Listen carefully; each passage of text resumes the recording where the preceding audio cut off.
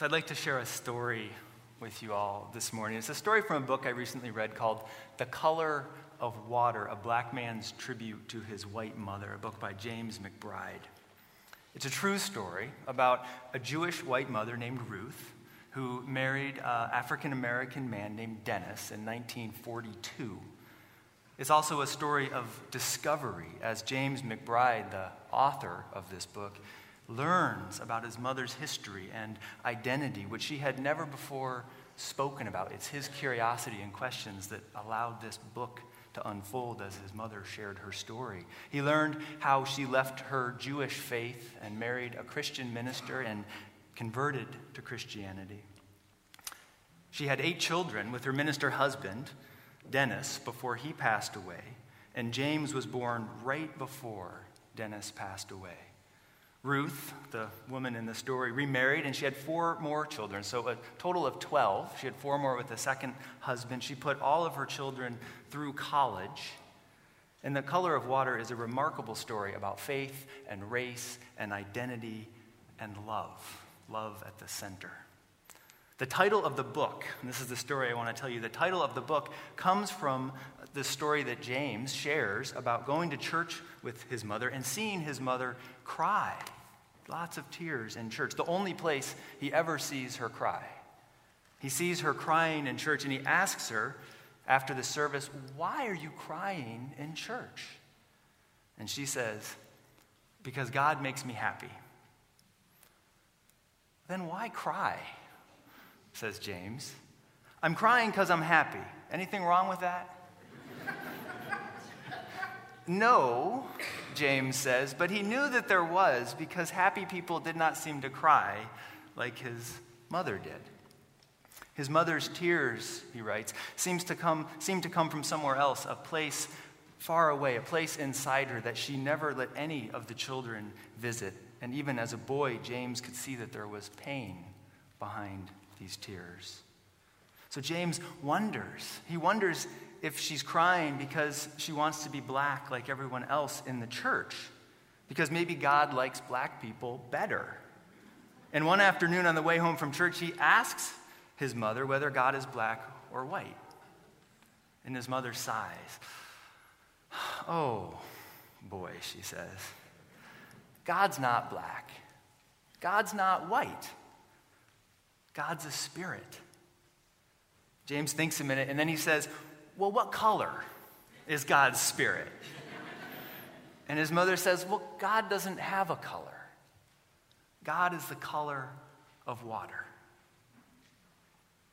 The color of water. The color of water. What color is water? You can talk to me here, kids, especially if you want to, but what color is water? Blue, right? You think of lakes, Lake Harriet or Lake Superior. They look blue. What else? What else do we know about water? What color?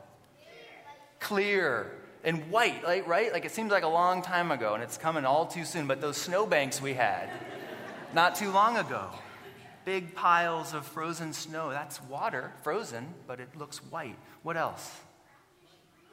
Clear, yes, clear, and muddy brown. The clouds are kind of grayish, whitish. And then this glass of water I have right here, I've heard several of you say it, clear. Clear. God is the color of water. Water reflects colors, blue and darkness and white, but it doesn't have a color. Maybe God is like that. Now at this church, we often say, and I remind you all, that not everyone believes in God and no one expects you to believe in God, but we do believe in the power of love. And many of us would say that whatever God may or may not be, God is love. So maybe we could say, in a variation of what James's mother said, love doesn't have a color either. Love isn't pink or purple or brown or red or white. Love isn't orange or magenta or green. Love doesn't have a color. Love is the color of water. Love just is, right? Love is your mom waiting with you at the bus stop for the school bus to come. Love is your dad packing you that really special lunch with the carrot sticks cut the way you really like them, or the gluten-free sandwich that you really want to have every day because you're gluten-free. Love is someone giving you their full attention, really being present to your heart, to your story. Love is acting differently next time so you don't hurt someone with your words or your action. Love reaches out, love holds, love cares for, love is with others. Love works through us in brown bodies and white bodies and black bodies, but love doesn't have a color. Love does not have a color. So we've got water, we've got God, and we've got love. Water might be what we know best. We can see it, we can drink it, we can see it all around us. So let's take a second this morning to see what we can discover about what water might teach us about God and love. What do we know about water? This is a question for the kids, but you all can jump in here too. What do we know about water? Yeah, just shout it out. Water helps us live. Yes, it's the source of life. What else do we know about water? Anything else we know about water? It flows. Yes.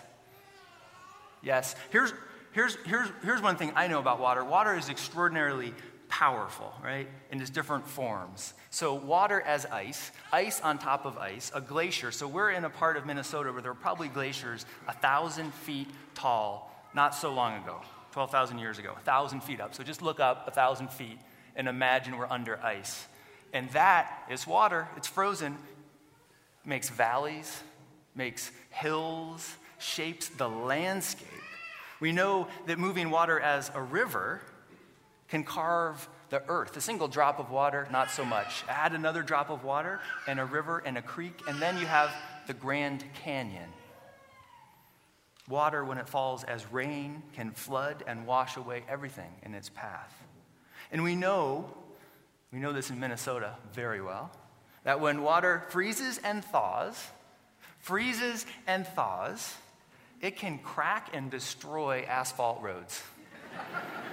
Water, freezing and thawing over time, makes potholes big enough to catch those little blue and white smart cars we see driving around. Am I right? Those are some big potholes in small cars, and there's a lot less of those smart cars after winter. That's all I'm saying. There's something else about water in all of its forms. There's something else about water freezing. Before water turns to ice, says psychologist Joanna Macy, it looks just the same as before. Before water turns to ice, it looks just the same as before. Then a few crystals form, and suddenly the whole system undergoes a cataclysmic change and transformation. It's ice. The power of love, maybe. The power of God, perhaps, is like that. It looks like nothing is happening in the world or in our hearts, but then love finds a way into our hearts, or we suddenly hear where love is calling us next, and then the whole system changes. We are transformed. We are called down a different pathway. Personally, this is what's happening for me as collectively we deepen our commitment to this racial justice journey. Love is working in my heart. It is opening my eyes, helping me see more clearly as I read the new Jim Crow, this wonderful book, informative book.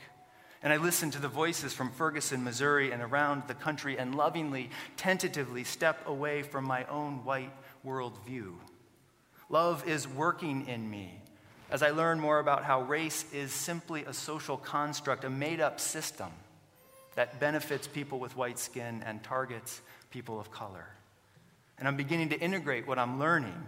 Many of us are, and crystals are forming, bringing us closer to that cataclysmic change where we truly become a church living racial justice principles. Water reminds us, as Paul Loeb says, that it is impossible to foretell precisely when any of our endeavors will reach critical mass and then bear unexpected fruits. Water is patient and timeless. When Langston Hughes says that his soul bathed in the Euphrates back at the beginning of human history, he is pointing to a time of freedom, of liberation, a time when the social construct, the identity of a black race did not exist. Hughes is saying that water, like God, like love, doesn't care about the color of your skin. Water, like God, like love, doesn't care if you're a man or a woman or genderqueer. In our mother's womb, we are held by that heartbeat ocean of water. In this church, we bless babies with water when we dedicate them.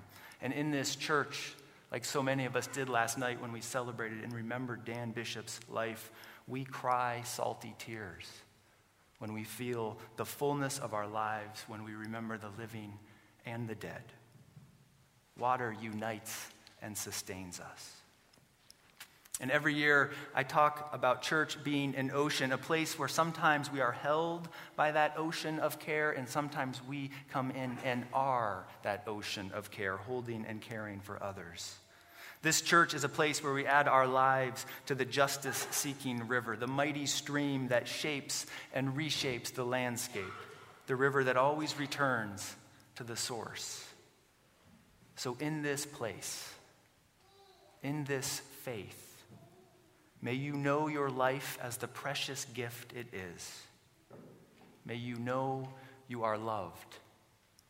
And like water, may your love bubble up and wash over and transform all that it touches. May it be so, and amen.